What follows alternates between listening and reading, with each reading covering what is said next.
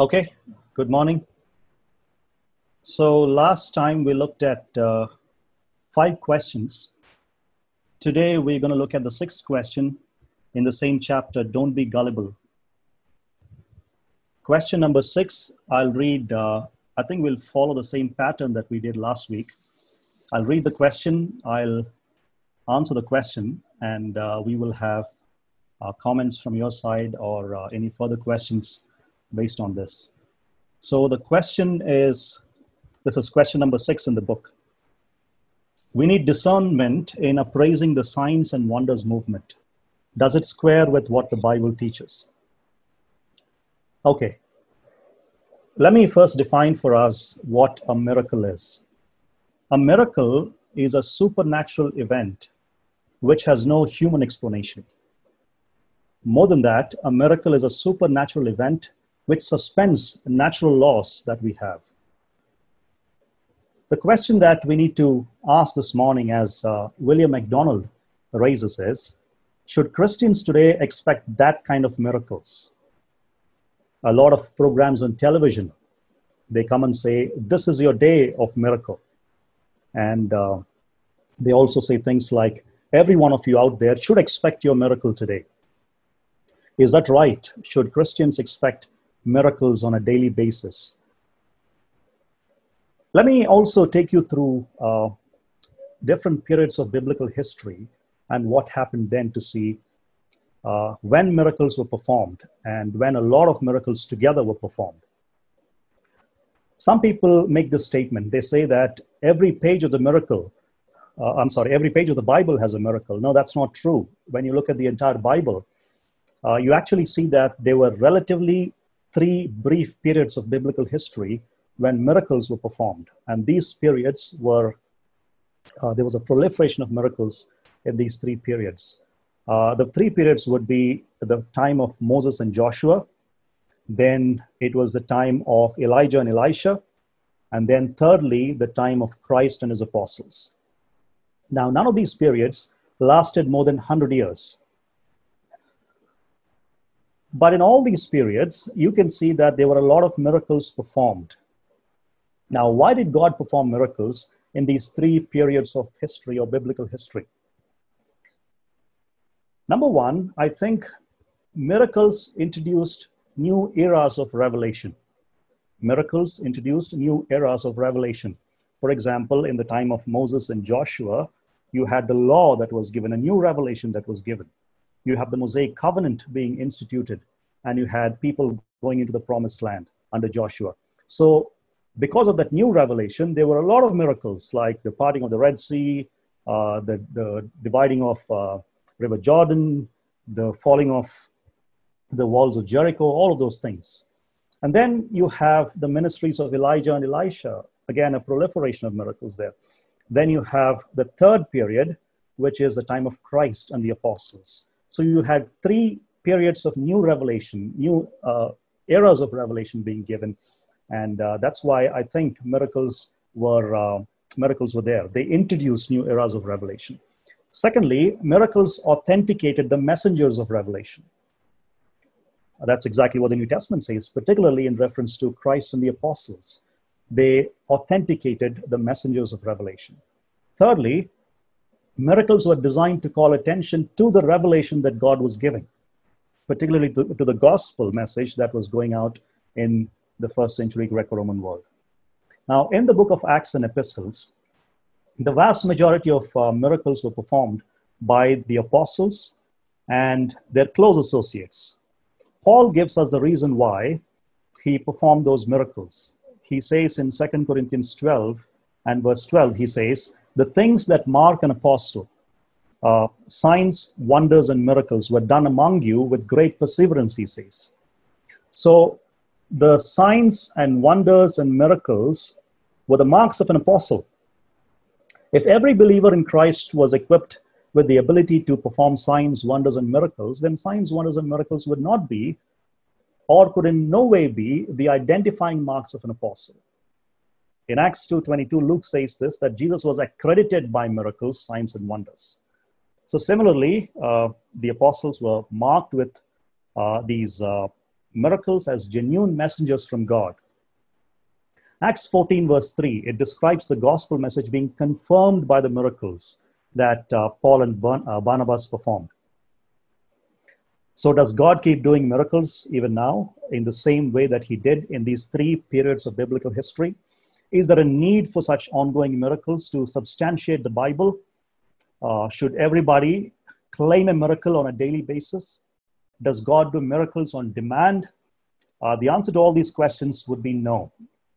Nothing in Scripture indicates that the miracles of the apostolic age were meant to be continuous. In fact, let me quote one theologian, B.B. Warfield, who said, when this revelation period closed, the miracle working period had also passed as a matter of course, is what he says. So they were confined to the apostolic period. This is not a normative thing in the church life today. God does perform miracles here and there, often to the surprise, the pleasant surprise of the missionary who has gone to a field, perhaps. But it is not a normative thing in the church as it was in those three periods of biblical history. If you look at the epistles and the book of Acts, as to the ones that were written earlier versus the ones that were written later, I think it's also a fact that you don't see a lot of mention of miracles, or pretty much any mention of miracles, in the later epistles. So even in Scripture, there's the evidence would suggest that that age of miracles, which the Lord told his disciples that they would, miracles would follow, or they would do all these things, like the things that are about the snakes and scorpions and whatnot. Right. When we look at the later epistles, we really don't see that, right? So maybe you can just comment on that a little bit. Yeah, I think I will talk more about that in the next question, because it talks about tongues, which is also a revelatory gift. So I think I'll mention all of that, George. Is that okay? I think I would say one more thing, though, that if, and maybe Rabbi Chan can, I don't think we should hold a position that, that we should hold a position that says that God may not choose to use it again. For example, if you look at your three reasons here, right? Introducing a new area of revelation. Certainly there's no new revelation, but authentication of the message. There might be places and certain people who need some authentication through a miracle. In that case, God is certainly, capable of doing that. I don't think we should close to that, possibility.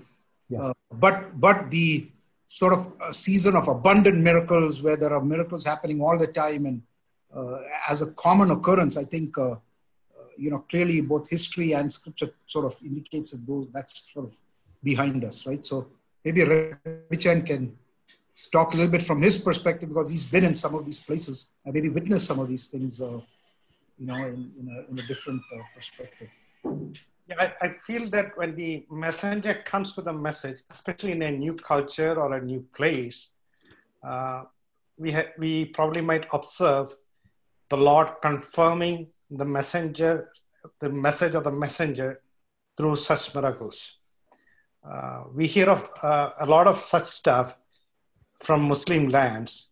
And in fact, I work with somebody here who actually saw some things. And when later on, when he came, when I was explaining Revelation, he says, I saw exactly this. This was what I was explaining to you. So the Lord gives such visions, maybe works such miracles in the lives of individuals that he wants to bring the light of the gospel.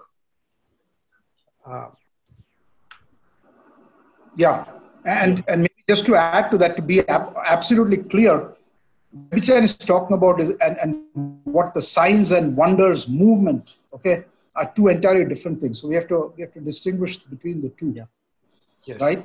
What the signs and wonders movement is sort of advocating that signs and wonders are normative in this day and age, and they have specific powers that are given to, or there are specific powers given to specific individuals to, carry out signs and wonders or whatever, right? And miracles. So we have to make sure that we are distinguishing that the signs and wonders movement that's embodied in this question is basically sort of saying that, this should be an everyday occurrence. As you said, it's common, just as it was common in the time of Jesus, it should be happening now as well. So that we understand that distinction. I think to summarize what George and Rebichan and I were saying so far in one sentence, it would be that God can and does perform miracles in his sovereignty, but it is not a normative Christian experience like it was in the apostolic times or in the 3 periods of biblical history that we mentioned. Hi, Devendra, Rujit here. Yes, go on, please. So let me just ask, so these TV shows we see mostly by the Pentecostal groups, people being cured, people flying here and there. So is that all? Can we confirm that is not a setup, or some of it is true? Like, how do we see that as? Okay. We talked about this last week, that there was an HBO documentary that was done on one particular faith healer. And he allegedly performed about 76 miracles. And the documentary producers went on to ask the names of all these 76 producers so that they could go and verify if the miracles were indeed real. 13 weeks later, the ministry of this person who supposedly performed all these miracles sent out just 5 names. And when they went and investigated about these 5 people, all of them were not genuine healings. All 5 of them were not genuine healings. Particularly heartbreaking was the news of one person, Ashmal Prakash. I mentioned this. He was a 10-year-old boy stricken with about 2 brain tumors. And despite the supposed healing that was pronounced by the faith healer on that person, and also given the fact that his parents made a pledge of thousands of dollars to the ministry, the child died 7 weeks later after the crusade. So I think most of the healings that are performed, supposed healings that are performed in these crusades, are what is called psychosomatic healings. And Rebichan talked about that last week. I mentioned that as well. And we also talked about something called placebo effect.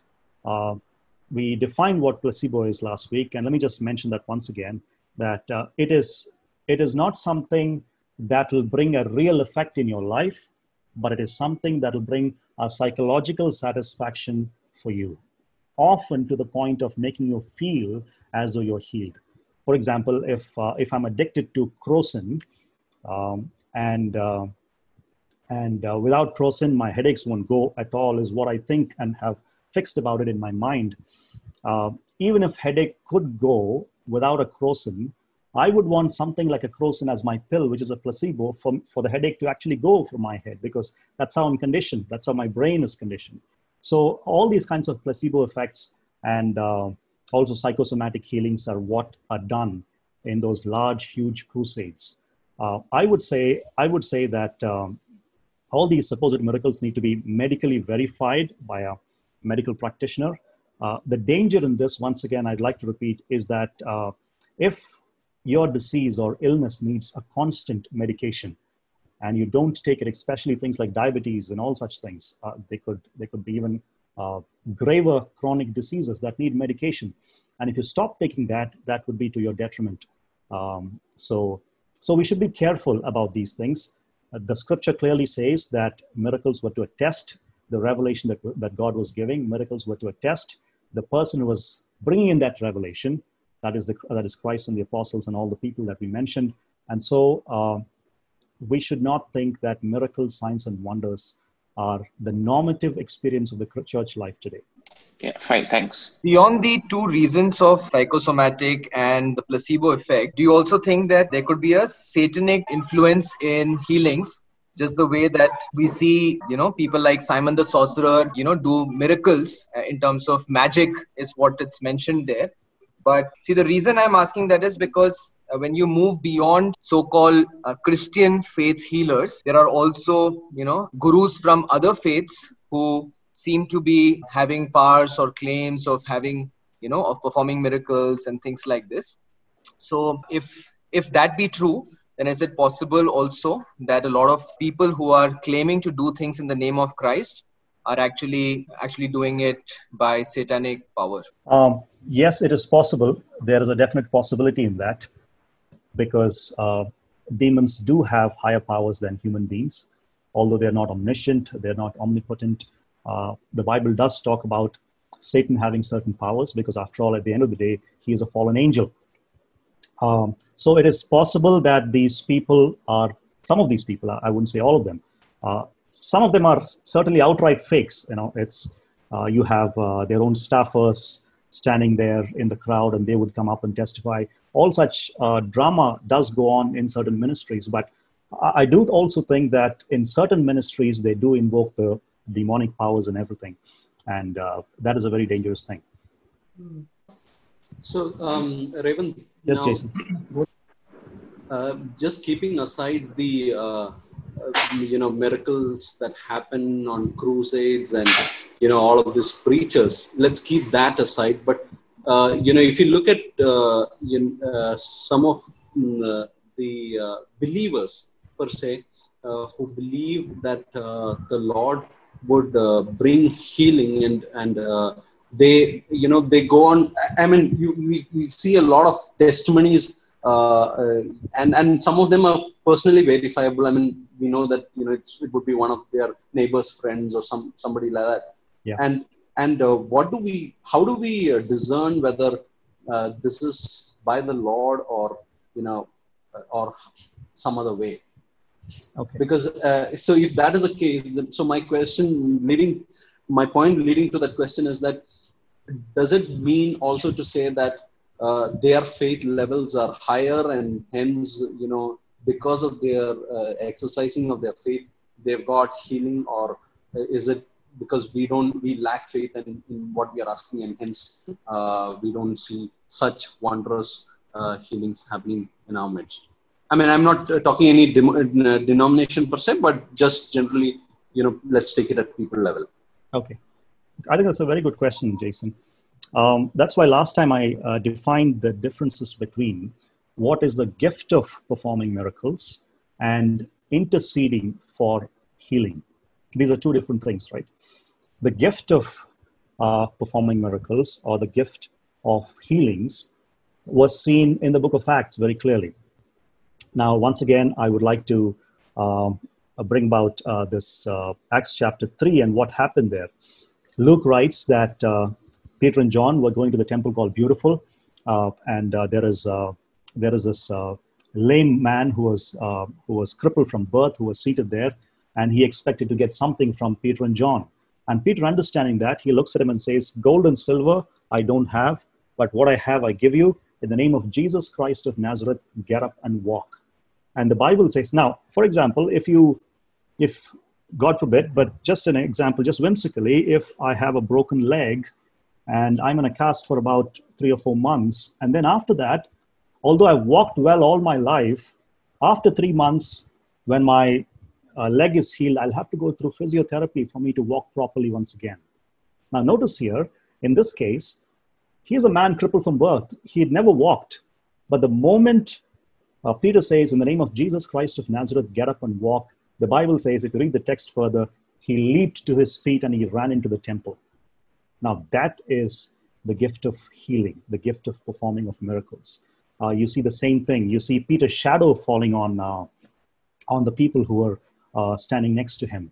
Although the text does not clearly say that they were cured, but it is perfectly all right, looking at the context, to assume that they were all healed based on Peter's shadow. In Acts 19, if you go on further, Paul's aprons, Paul's handkerchiefs were taken and placed on the people who were sick, and they were all healed. That's the gift of miracles. That's a gift of performing healings, which is different from interceding for healing. We all do that. Again, we have a prayer group, and on a daily basis, we get prayer requests. I have a headache. My son is not well. My parents are not well. All these prayer requests, these are intercessions for prayer, and God in his sovereignty chooses to answer those prayers. That's one thing. Second thing is, I also want to say that all genuine healings come from the Lord. All genuine healings come from the Lord, whether it is through a means like by taking a medicine, or through a surgery, going to a doctor, or some kind of a physiotherapy. or even a miracle that the Lord performs. All genuine healings come from the Lord himself. But there is another point to it that Rabbi Jain was mentioning last time about, two demons playing off against each other. I think I'll leave it to Rabbi Jain to explain that. You also see some kind of a hierarchy in the demonic world based on the Bible. And so I'll leave it to Rabbi Jain to further explain that. Well, I think I don't have much to add to that. The kingdom of Satan is divided, and one of them might be more powerful than the rest. And you see all sorts of things among the, I would say Gentiles, but, Hindus and Muslims. There are lots of people who go to a particular tantri or whatever you call it, and gets a healing or inflicts sickness on someone else, and the one who is inflicted goes to another one, and if that person has more power in their perception, there is more harm being returned to the original guy, etc. So there's a lot of demonic play out there. We don't need to analyze all what's happening there, but when you come across such stuff, understand that it is definitely from the evil one and have nothing to do with it. Yeah. We don't need to deny that it have happened or not happened. Yeah. But Jason, to your point, I think for every genuine healing and miracle that the Lord brings about, either directly or through any means, we should genuinely praise God for it, because all healing comes from him. Okay, this is a question that I think will also take some time, probably 30 more minutes, and then we'll probably have to log off after this. It says, a perennial problem facing many believers is judging whether the tongue's movement is according to the word. What do you say? Okay, right. I think I'll take a little while for this, because this is a very important thing, and this is something that is pervasive, and we see it all around, and we have questions about it, but we need to understand it biblically. Again, let me go back to what is the gift of speaking different kinds of tongues, as Paul mentions that in 1 Corinthians 12. Paul talks about 9 gifts in 1 Corinthians 12, and one of them there is the gift of speaking different kinds of tongues. What is that? The gift of speaking different kinds of tongues was a divinely bestowed supernatural ability to speak in a human language that was not learned by the speaker. Let me say that once again. The gift of speaking different kinds of tongues was a divinely bestowed supernatural ability or a gift to speak in a human language. Now notice my definition here. It is a human language, intelligible language. But that is a language that had not been learned by the one who is speaking. It is a supernatural ability that has been bestowed upon him by the Holy Spirit. That is a gift of speaking different kinds of tongues. Speaking gibberish or speaking some kind of an ecstatic utterances was found in the Greek culture, in which the New Testament church was there, the early church. But the gift of speaking different kinds of tongues was languages, proper, clear, intelligible languages. And Paul talks about that. We don't have time to get into that. But I'll just wait for you, pause for about 30 seconds for all of you to open your Bibles to 1 Corinthians 13, please. I want you to follow along in this text. And we'll just look at what the Bible is saying very clearly. 1 Corinthians 13, in chapter 12, Paul talks about the use of spiritual gifts. In chapter 14, he also compares the gift of tongues with the gift of prophecy. And he goes on to say that prophecy, in one sense, is a superior gift because it brings edification, exhortation, and comfort to men. And it also lays bare the hearts of the unbelievers who come into the church. But sandwiched between these two chapters, he talks about the beauty and the excellence of love. And in talking about that, come to verse 8, please. He says, love never fails, but if there are gifts of prophecy, they will be done away. If there are tongues, they will cease. If there is knowledge, it will be done away. Now notice what Paul says. For we know in part and we prophesy in part. But when the perfect comes, the partial will be done away. When the perfect comes, the partial will be done away. I want to explain these three verses for us, and we'll see what these three verses are saying in their context here, because these are very, very important for our understanding of whether tongues as a normative experience do exist right now in the church. There are three things that Paul mentions here, three gifts. He says gift of prophecy, verse 8, then gift of tongues in verse 8, and gift of knowledge, again in verse 8. And notice the words that are used about what will happen to them. Prophecy will be done away. Tongues will cease. Knowledge will be done away. Now, when you look at the original language in which the Bible was written, the New Testament was written, it's Koine Greek.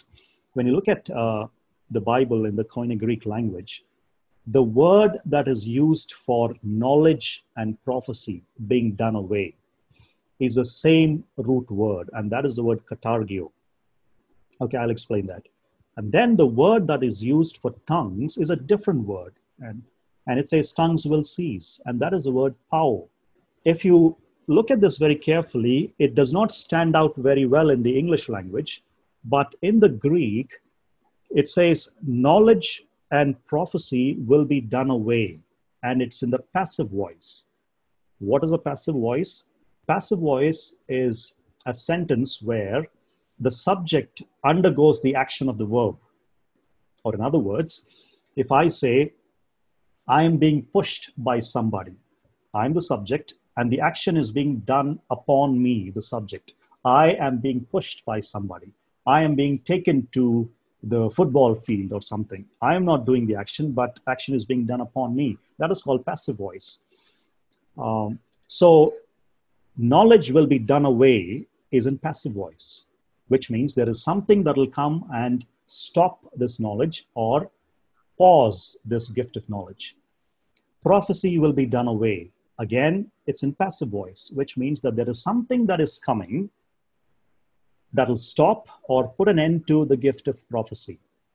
And what is that that will come that will put this gift of knowledge and the gift of prophecy to an end? Paul talks about that in verse 10. Look at verse 10. But when the perfect thing comes, so Paul is talking about a perfect thing that will come, that will put a pause or an end to the gift of word of knowledge and the gift of prophecy that Paul talked about in 1 Corinthians 12. Because if you notice very clearly, verse 9, for we know in part, he's talking about knowledge, for we prophesy in part, he's talking about prophecy, and when the perfect thing comes, the partial will be done away. The word done away in verse 10 is also the exact same Greek word that Paul uses for knowledge and prophecy being done away in verse 8, which tells me that out of the three gifts, knowledge, tongues, and prophecy that Paul mentions, knowledge and prophecy, the gifts of word of knowledge and prophecy, will stop because something else is coming that is going to put an end to them. And that is the perfect thing that Paul is talking about. Now, we don't have to get into an explanation of what the perfect thing is and how we arrive at it, but I believe it is the eternal state, the new heavens and the new earth. So when the new heavens and the new earth or the eternal state comes, the gift of word of knowledge and the gift of prophecy will be done away or cease. Okay, now coming to tongues. Paul says tongues will cease, and the Greek root word is the word pau. And that word, interestingly, is used in the middle voice. Now, we don't use a lot of middle voice in the English language, but middle voice is a very common thing in the Greek language. It's like saying, for example, I'll give you an example. I'll first define what middle voice is, and then I'll give you an example. The middle voice is the subject of the verb performing an action upon itself. In other words, I'm saying, I appointed myself to the task. You see that? I am doing an action upon myself. I appointed myself as the captain of the cricket team. So that is the middle voice, where the subject is performing, subject of the verb is performing an action on itself. So that is the Greek word in the middle voice used about tongues, which tells us that there is not something that is coming to stop tongues, but tongues will be stilled by themselves. Tongues by themselves will stop. That is the interpretation of these three verses. So Paul, again, just to summarize, is saying knowledge, prophecy, and tongues are there. The gift of word of knowledge and the gift of prophecy will stop when something comes and stops them, and that is the perfect thing. And the perfect thing, I said, is, I believe, looking at the context of it and all of that, I believe it is the eternal state. But Paul is saying that something else does not need to come for tongues to cease. It's a different word. It's in the middle voice, which means tongues will be stilled by themselves. Tongues will cease by themselves. So from this context, at least we do know that the gift of knowledge and the gift of prophecy will go on till the eternal state comes, but tongues will be stilled by themselves. But we need to be honest here. We are not told when the tongues will be seized by themselves. But when you look at the evidence of Scripture and also of church history, it does indicate that tongues may have most probably, and notice my language here, may have most probably ceased in the apostolic age itself. Why do I say that? Now, the gift of tongues was also a miraculous, revelatory gift.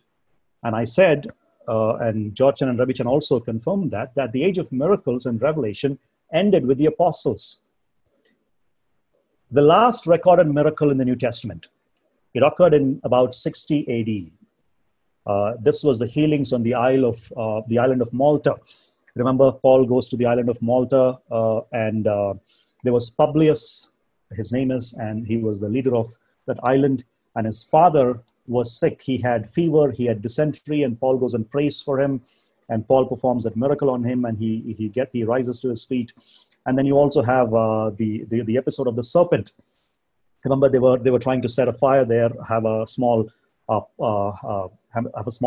fire there because it was very cold, and there is a serpent that gets entangled to Paul's hand, and all of the locals say, look at the fate that's happening to him. Although he survived the shipwreck, fate has caught up with him.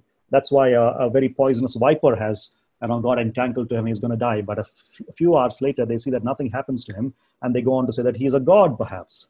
So that is the last recorded miracle in the New Testament times, especially in the book of Acts. That happened about 60 AD, because I say that because it's 60 AD, because Paul then goes on to Rome, and then towards the end of the book of Acts, he's seen in the first Roman imprisonment, which ended only in 62 AD, which was when he was released. So I would say in about 60 AD, you have the last recording of, or the recording of the last miracle in the New Testament. From 60 AD to 95 AD, when the last book of the New Testament was written, which is the book of Revelation, for about 35 years, there is no miracle recorded. Miracles like the gifts of tongues and healings, they are not mentioned in the later epistles. Miracles and the tongues are only mentioned in 1 Corinthians. In fact, if you look at Pauline chronology of his writing of epistles, you have the first epistle that was written in 48 AD, by which is Galatians, first epistle written by Paul. And then you have 1 Thessalonians, a very early epistle, about 50 AD, 2 Thessalonians immediately 51 AD, and 55 AD, and no later than 55 AD, Paul wrote 1 Corinthians. Immediately later, Paul writes Romans. And then a little later, during his first Roman imprisonment, Paul writes Ephesians, Colossians, Philemon, Philippians, all those things. He does discuss gifts there, especially in Ephesians and Romans, but he does not mention the miraculous gifts. And by the time the book of Hebrews comes, Hebrews chapter 2, verses 3 and 4, let me read those verses for you. This is what Rabbi Chan was talking about. Hebrews 2, verses 3 and 4. How will we escape if we neglect so great a salvation? After it was at first spoken through the Lord, it was confirmed to us by those who heard. Now notice verse 4, God also testifying with them by both signs and wonders, by the various miracles and by gifts of the Holy Spirit done according to his will. Already by the time the book of Hebrews was being written, which is about, you could say between 65 through 68 AD, around that time, the writer to the Hebrews was already talking about miracles as past tense, as having happened in the past. So the apostolic authority and the apostolic message needed no further confirmation. But I would say before the first century ended, there was a good circulation of the New Testament. It was circulated across churches around the first century Roman Empire, wherever there was church was, I think there was some most copies of Paul's letters and the Gospels and all of that. And so there was no confirmation further that was needed by the use of tongues or miracles and all these things. One more point about tongues, and then I think perhaps I'll leave it open to the questions or further comments. Notice what Paul is saying in 1 Corinthians 14. Again, he's talking about tongues. I'll wait for you for about 10 seconds to open your Bibles once again.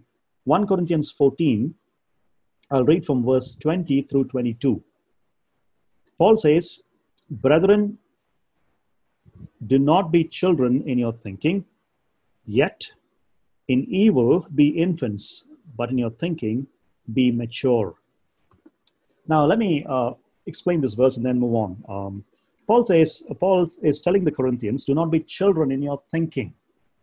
He's asking the Corinthians to be mature in their thinking. Don't be children in their thinking. Okay, I have a son. He is 1.5 years old. Now, if I place 100 rupees, a toy worth 100 rupees on the table for him that is very glittery, very attractive. On the other hand, I put a stack of money, a lot of money right next to it. I can tell you 99 out of 100 times my son will go and catch or hold that glittery toy. Why? Because he doesn't know the worth of money that is sitting right next. Just whimsical example, okay, that is sitting right next to the toy. But he's just looking at the glitteriness of the toy and the sheen of the toy, and he is thinking that that has greater value. So Paul is exactly talking about the same thing to the Corinthians. Just because tongues and all of that, they make a lot of noise, and there is a lot of glitter and sheen in tongues, don't think that there's a lot of value in that. Paul says, be mature in your thinking. But in regards to evil, you and I as Christians need to be infants. But in our thinking, we should be mature. All that glitters is not gold, is what Paul is saying here. But notice what in verse 21 he says. In the law, it is written, Paul is saying law, but he's quoting Isaiah 28 here. By men of strange tongues and by lips of strangers, I will speak to this people. And even so, they will not listen to me, says the Lord. So then, notice the statement, tongues are a sign not to those who believe, which means tongues are not a sign for believers, but to unbelievers. But prophecy, on the other hand, is a sign, not to unbelievers, but to those who believe. What is Paul saying here? Paul has just now said that don't look at the glittery things on the outside and think that there is a lot of value in that. There are other things that have a lot more value. So be mature in your thinking. And then he quotes the book of Isaiah, verse 28, chapter 28, verses 11 and 12. What is happening in Isaiah? Isaiah has gone and talked to the northern kingdom of Israel, often called Ephraim in his language. But he's talking to the northern kingdom of Israel, saying that if you don't repent, if you don't turn back to God, there is a kingdom that is coming that will invade you. And these people, although Isaiah spoke to them in intelligible language, Hebrew language that they could understand, they rejected the message of Isaiah.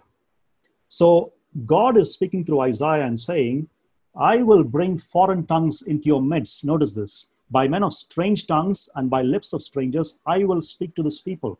So in 722 BC, we know from history, biblical history, 722 BC, the Assyrians came and they invaded the northern kingdom of Israel. And what happened then was they spoke foreign languages that the Israelites could not understand. The language then was unintelligible to a Jew who was there. And Isaiah was saying that God is going to do that as a judgment upon Israel for having rejected the message of God. So when a clear, intelligible message was given to them in the Hebrew language and they rejected it, God was going to bring foreign tongues into their midst as a sign of judgment. And in other words, God was going to speak to them through foreign languages because they did not believe. And yet, even then, when God brings judgment, they would not listen to me, is what Isaiah says. That exactly Paul is quoting, and he is bringing it forward into the New Testament. And he says, tongues then are a sign for, not for believers, but for unbelievers, which tells me that although the gift of sign had a revelatory purpose, and we talked about that, when the tongues were being spoken, by the way, it is intelligible languages, tongues were being spoken in the nation of Israel, I think it is a warning that a judgment is coming upon them for having rejected the Messiah, Jesus Christ himself. And I think that judgment came in a very fierce way in about 70 AD when the Romans general Titus came and just razed the city, burned the second temple, and the temple was destroyed.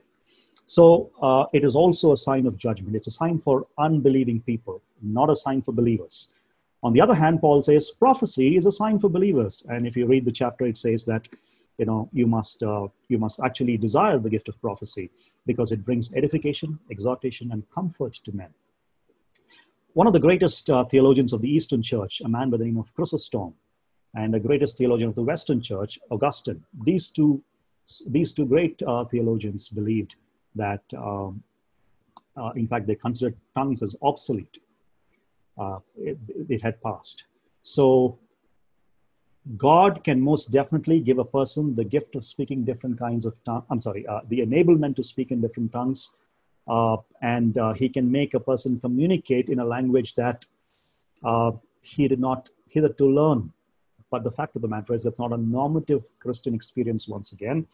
And God does not seem to be doing that on a normal basis. That's not the normative experience of the church again. But tongues did seem to occur, and they did occur in the first century. And I believe right when the time that Paul was writing the prison epistles and all of that, just before that, the tongues may have ceased most probably. That would be my answer. Hey, Revant, let me just add a couple of things. It's very good and thorough explanation there. Just one point I'll make on your, I do agree with you on the perfect thing being the eternal state, but maybe we should just acknowledge that there is a difference of view. Oh, sure, yeah. Perfect state is among people. I don't want to get into a explanation of that, but some people teach that it's the completion of the word of God. I personally don't think that matches the text, but there are people who believe that. We don't need to dispute that. The point is that what the perfect thing is does not really impact the teaching on the tongues, right? It's just about prophecy and knowledge.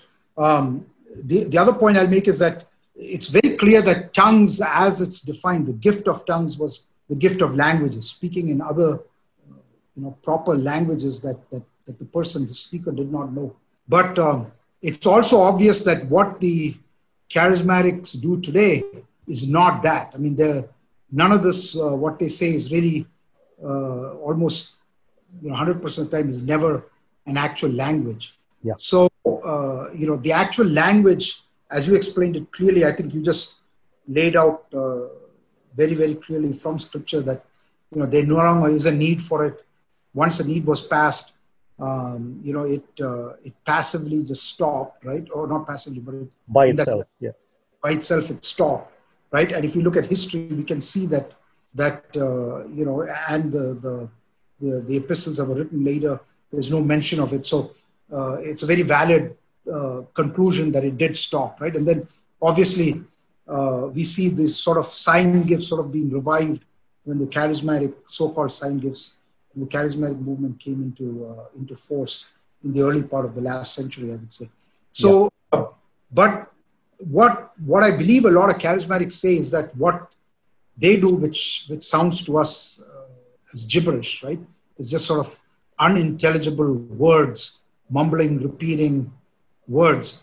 What they do is teach, which I think, again, there's absolutely no scriptural base for. They say, well, that's not the gift of tongues, gift of languages, probably is a better term than gift of tongues, but it's actually a private prayer language, or, there's only one verse in scripture they go to, right? It's a verse that says, if I speak in the tongues of men or the tongues of angels, right? So what they refer to that tongues of angels as being the gibberish that they speak, right? So they do approach it from a slightly different angle, but clearly there's no biblical support as such for a private, gibberish type prayer language that certain people have and that we receive when the Holy Spirit comes upon us. So there actually is a lot of confusion because they say that you speak in the gibberish tongues when the Holy Spirit comes upon you, right? But that's clearly not what Acts teaches us, right? When the Holy Spirit came upon them, they actually spoke in the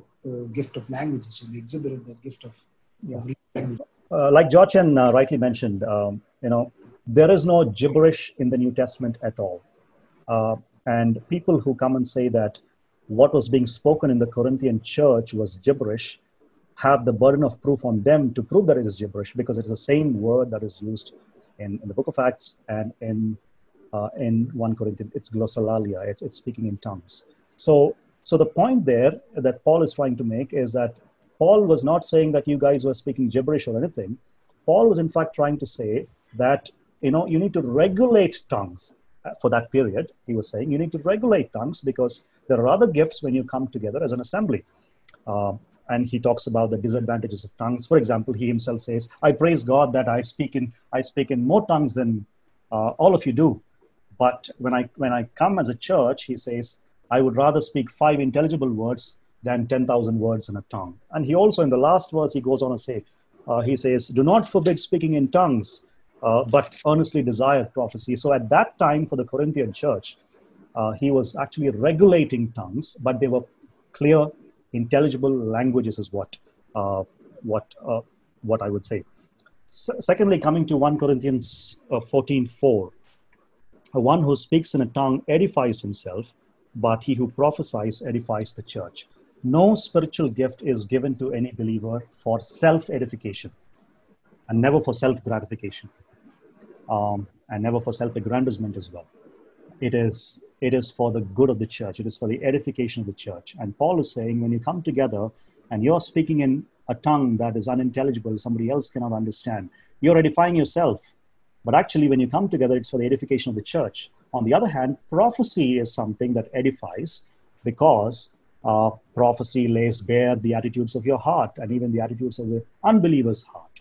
And he also gives another example. He says, suppose an unbeliever comes into the church, which is a very common experience, both in the first century and even today. We have a lot of unbelievers Sunday after Sunday coming into a church. And if everybody is speaking in tongues or in languages that he doesn't understand, he'll think they've gone bad. That's exactly what Paul says here. But on the other hand, if there's a gift of prophecy and everybody is speaking the word of God and talking about sin and the atonement for sin and the fact that we cannot save ourselves, we cannot rise above our rebellion unless God himself comes to our rescue and all of those things, his attitudes, the attitudes of his heart will be laid bare, and he'll fall flat saying God is really in their midst. So Paul is talking about the supremacy in one sense of the gift of prophecy. And he also is saying that tongues is not for self-edification. It is any gift for that matter is for the edification of the church. So one related question from the same passage. See, if Paul is addressing them and saying that for anyone who speaks in a tongue does not speak to men but to God, indeed no one understands him, he utters mysteries with his spirit. Does it not seem to indicate that there is a language in which a believer can converse with God, which God will understand, but others may not? And therefore, in that context, Paul telling them that, however, that's not edifying the others. So I'd much rather that you not do that, but you do something which edifies everyone. So does it indicate that it is unintelligible language, or does it indicate that it is something that, only God understands and others don't, and therefore maybe differentiates it with the tongues that were spoken of earlier? See, good question, Jerry. A natural reading of the text would tell us that, again, it is an intelligible language. It is not an unintelligible language or gibberish or some ecstatic utterance that Paul is talking about here. All that Paul is saying here is, he who speaks in a tongue does not speak to men, but to God. And because in spirit he utters mysteries is what he's saying. Now, like I said, the gift of speaking different kinds of tongues is a special enablement, endowment given by the Holy Spirit to speak in a language that we did not learn. So Paul is talking about a genuine gift of speaking different kinds of tongues there. For example, if I was in the Corinthian church in the first century, and if I was speaking in a language nobody around me would understand what I'm speaking if I was speaking German, for example. Okay, nobody would understand around me what I was saying in German, but only God would understand because God understands all languages. And that's why he says in spirit, he speaks mysteries, which means that others cannot understand what I'm saying. That's all he's saying. He's not talking about a private, unintelligible tongue or gibberish or ecstatic utterance that is not a language. Yes, Tina? Yeah. I had one question. So I was thinking, how will speaking in a foreign language strengthen me? In the sense, if you look at it as a language that is you're not comfortable and the Spirit has endowed you with it, for the purpose, like at the beginning of the book of Acts, how people hear the gospel in their language, right? So I would think that was the purpose. So how does that edify a believer? Okay. Yeah. Very good question, Tina. Excellent question, in fact. Yes, Ravichan. I think I will take this up a little bit. Sure. First Corinthians is written to correct what was wrong in the practices there. So when you look at tongues, definitely it was practiced in a wrong way, and Paul is trying to set right what is wrong there. And Paul may not actually be buying into the arguments that they are presenting, and he might even be talking to them at that level. People claiming to be talking mysteries. Okay, it is between me and God and I can speak. These are the kind of arguments that they probably put forward, and he's talking to that. And maybe they might also have been saying, there's a lot of edification, I'm building myself up. So that's another argument that they bring forth, and he's answering those questions and saying, let's not bring all this speaking of tongues into church and cause a lot of disorder and confusion during our meetings. If you look at it from that perspective, Tina, I think you might have a better glimpse of what Raymond was trying to say. Okay. Yeah. That makes sense. Yeah. Thank you, Rabson. If you look at the entire book of 1 Corinthians, just a general outline of it, 1 Corinthians chapters 1 to 6, the household of Chloe has gone and talked to Paul about some of the divisions in the Corinthian church and all of that. So 6 chapters were devoted to addressing that issue about the unity and all of that. Chapter 7 and on, when you look at it, Paul says, now about the things that you have written to me. So before 1 Corinthians was written, the church actually wrote a letter to Paul asking him to address certain questions. From chapter 7 through chapter 15, talking about the resurrection and all of that, he is addressing questions that they had written to him. So it is very much possible, like Ravichan said, that they asked him about tongues and prophecies and all the nonsense that was happening in their church, and he's addressing some of that very specifically. Secondly, every epistle is an occasional document in the sense that there is an occasion or a problem in a church that necessitated the writing of that letter. And unless we were there, we would not exactly know what was happening. It's like listening to one side of the telephone conversation and trying to make up and understand what's happening on the other side, perhaps. But, based on the letter and based on the Holy Spirit's illumination, we can as best understand as we can by the grace of God, what based on the answers that are being given in the epistles. So we don't know exactly what was happening in the church in Corinth, but we can think based on the answer that Paul is giving that there was an aberration of tongues and there was a misuse of tongues there. Got it. Thank you. Yeah, there's a question here on the chat. So can we speak in tongues in our homes? My mom still debates with me about this. The angelic language. So should we necessarily speak in tongues as well? So brother or sister, we already mentioned that the gift of tongues does not exist most probably. So it ended in the 1st century. So I don't think even at homes we can speak in tongues as a normative experience. So because the gift of speaking different kinds of tongues does not exist right now. Now, talking about the angelic language, that's only mentioned in 1 Corinthians 13. I think George can write out was, even if I speak with the tongues of men or of angels.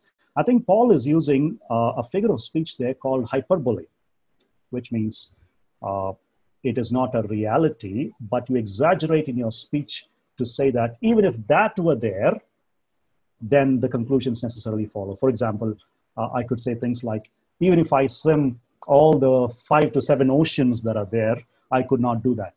Can I swim all the 7 oceans? No, it's a hyperbole. You're exaggerating to make the point.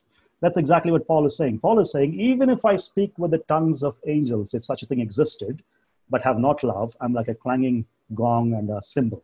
That's what Paul is saying. One more question here on private chat. In verse 2, how do you explain no one understands them? In your answer, you used your definition to explain the verse. How would you, from the text and the literary, explain that the verse is not talking about unintelligible things? Literary context of the verse. This can be answered later.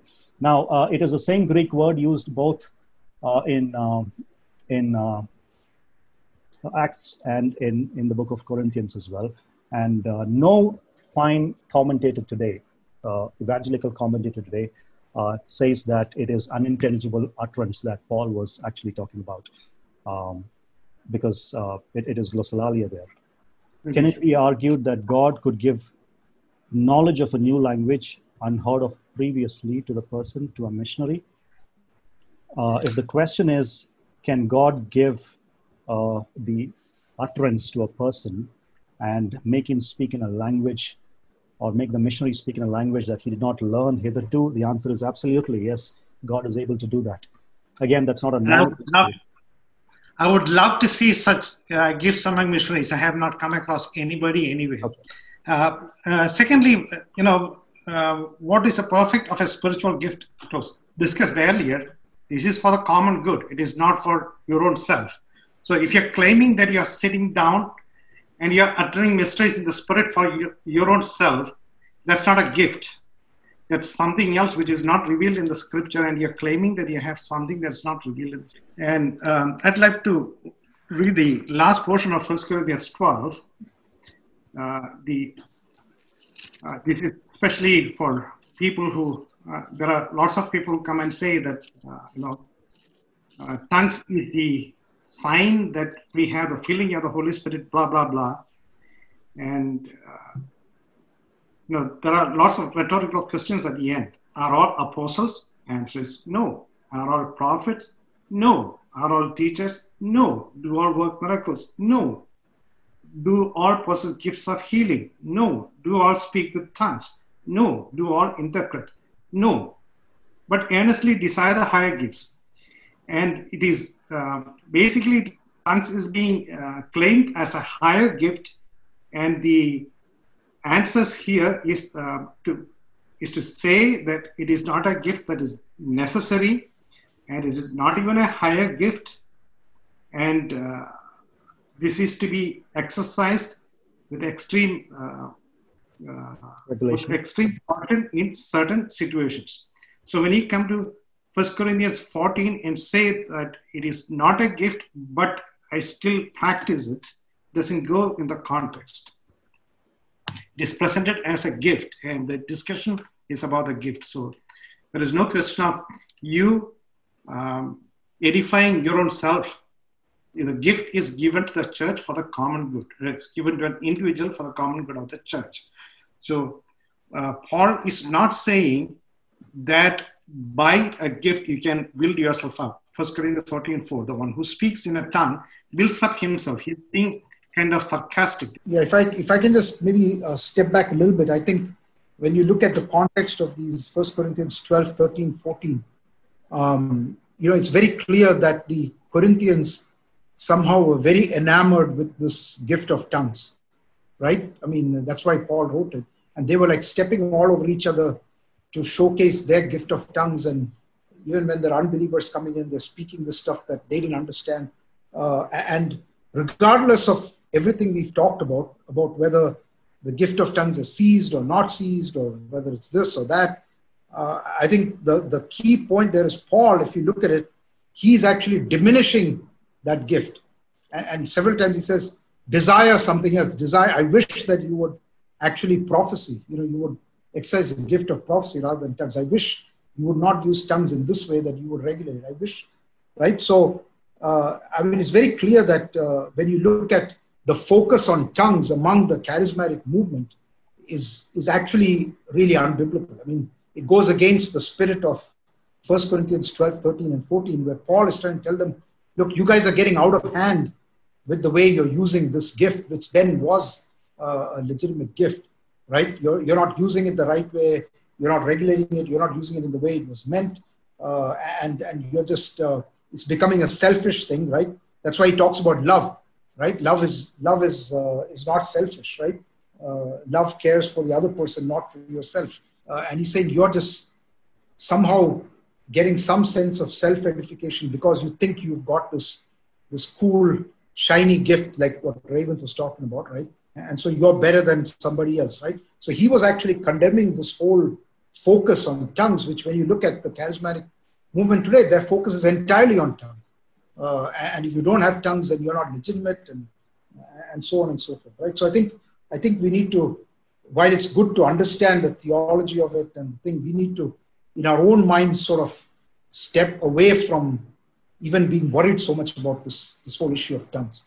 But I believe Satan's brought that in to just cause confusion, what was a legitimate gift, to just, create aberrant versions of it, whether it's the private language or whatever, and just bring about a lot of unedifying activity and discussion and so on and so forth, right? So anyway, that was just my thought on that. Jochan, adding to what Jochan said probably about 10 minutes ago. He said, until the last century, there was no revival of tongues. That's absolutely right. Right from first century, the early apostolic fathers and all of that, later, ante-Nicene fathers, if you read the entire church history, until about 1905, I think it was in Topeka, Kansas, it was revived once again. So for about 19 centuries of church history, you don't see tongues being mentioned anywhere in church history. Philip Schaff, I think, has an 8-volume church history. You can go and see that. I mean, if my memory serves me right, I don't think he mentions tongues anywhere until 1905 in Topeka, Kansas, when actually this movement was revived. So I think it is an aberration of things and not the real gift of speaking different kinds of tongues that Paul was mentioning in the New Testament. That is one thing. Second point is, tongues is not a sign of spirituality. So the problem with charismatics today is that there are two levels of Christians that are being categorized. People who have the tongues are the higher level of Christians, and people who don't have the tongues are at a lower level in those churches. And they say you should truly desire tongues and speak in tongues.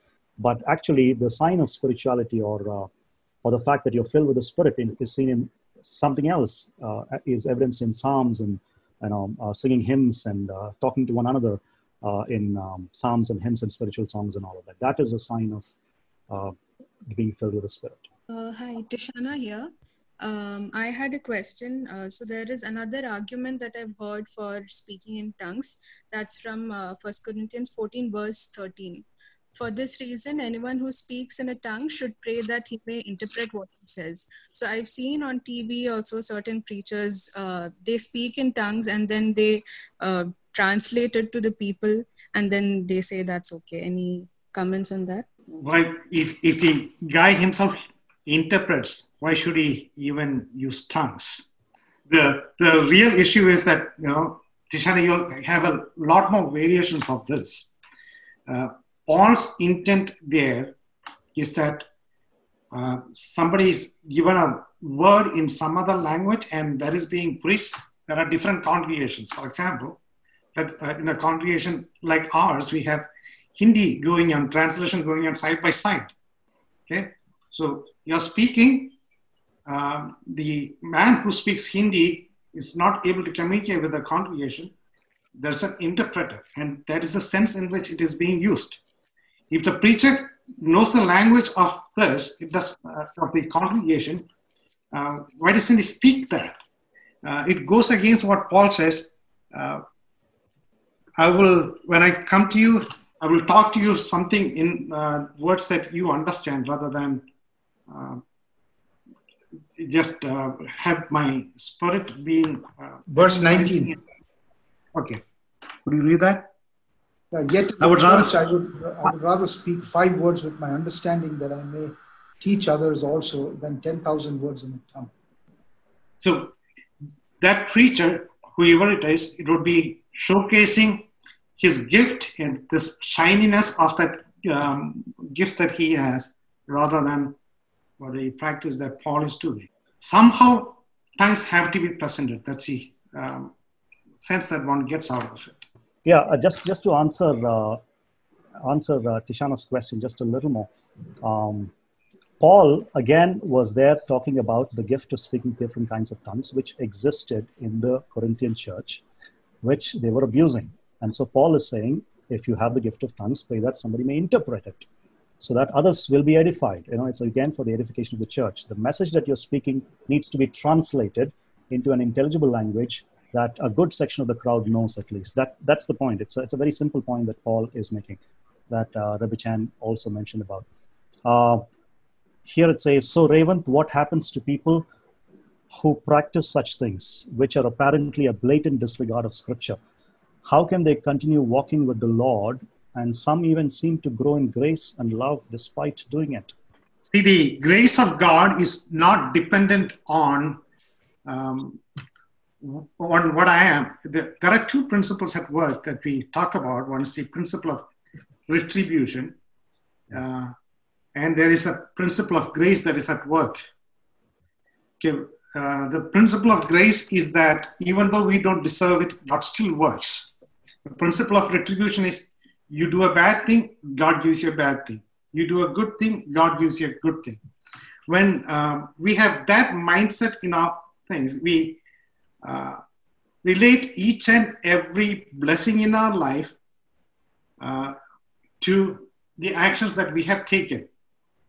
It's not necessarily that. Many a time it is in spite of how we have been, in spite of all that, God is still blessing. And there are people with a lot of misunderstanding and going forward in that misunderstanding, but we still see God blessing them. Sometimes they have the proper understanding and they still go against it, but still God gives grace. So to relate one's spiritual growth, one's blessing in ministry, to and look at that and make a judgment call on whether or not the practice of that person is right is against the principles of the scripture. Yeah, actually, I asked a question. It's Sandra over here. But Rabbi Chan, doesn't that make them think that what they're doing is right? So how can God keep allowing them and that wrong understanding to go on? So, Sandra, let me use that phrase, how can God? Okay, I look at myself and say, how can God still bear with me and take me forward? Okay, sometimes in my life I have done things that's intentionally I've done things against him, and then he still has allowed me to go there and come back. God could have prevented all of us from committing sins after we came to the Lord. But, if it were my son, I would pull him back. But God, he allows us to go there and do that and then teach. He has his own ways of training and discipling and bringing people up. We should not put him into our thinking category and say, God will work this way, and how can God do that? His principle of grace is very much seen in our growth, in how he makes us grow in him. There is a comment here that says, perhaps important to highlight people who are polyglots. Polyglots, yes, but that is not, again, the gift of speaking different kinds of tongues, because they would have learned that language. Just like, some of us can speak Kannada, Tamil, Malayalam, English, Hindi, and all of that. So you're a polyglot, but it's something that you've learned over the years. It's not a miraculous gift. So, Rebecca, my question was now, while I understand what you said about God's grace and not the retribution principle, but isn't that also reaffirming to that genuine believer what he or she does as against which is unscriptural to be scriptural, because they are affirming it because God hasn't intervened or hasn't proved it. Hey, Ravichan, can I just jump in on this? Yes, please. See, I think we're somehow, I would turn that question around and say, we have so many, forget about tongues, okay? We have so many believers who don't really live for the Lord, and they're making a lot of money and, spending on all kinds of things, and maybe even doing, things that are not very scriptural. And then they say that it's the blessing of the Lord. I mean, you could even ask yourself, well, isn't the fact that the Lord is not punishing those people, the fact that he's therefore encouraging them to continue in their unscriptural lifestyle, and then they'll even call and have a prayer meeting and say, the Lord bless me, I got this, big, huge house that I've made and all this stuff, right? So I think, again, I'll go back to what Richard said. I think we need to not worry too much about, whether, let God do his business of fixing somebody or bringing them back or straightening them out. We shouldn't be worried about God's business in this, and just worry about our own selves. Okay, go ahead, Richard. Okay, my son had cancer. So was it because I sinned? So, no, I mean, this is specifically regarding gifts only. So as we were discussing purely on the point of, having somebody by virtue of, their understanding, they, considered it to be correct and therefore they practiced it, and, they don't have any other method to get corrected. See, I think, Jason, see, we don't know how the Lord is intervening in their lives. The Lord could be, disciplining them, and perhaps they don't realize it, just like how the Lord is disciplining us when we go wrong on other counts. So I think from an objective perspective, we don't know what's happening in their lives and all of that. Like Georgian said, I would leave God to be God in this, and it is his church, it is his word, and his kingdom program. Probably in the future, he will completely stop it in his sovereignty. You never know. Or it may continue until it's coming. But I think the Lord knows best. One size does not fit for all. God trains each individual believer in the way that he chooses to.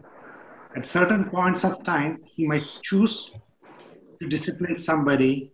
Sometimes he might just leave it and then address it at a different point of time. Sometimes he doesn't address it at all. When you're an elder in a church, you come across lots of issues like, do we deal with it now or with it later? And do we actually speak into this man's life about that thing now or just leave it? It all depends on the level of the spiritual growth of that person. I think there's no comparison, but I'm just giving a small glimpse of the way God operates. He's the great shepherd. He's the chief shepherd. He knows how to take care of each and every lamb and struggling sheep. He's gracious. At the same time, he wants them to be transformed in his likeness. So there's a process in someone else's life that I don't understand. I need to understand how he's dealing with me.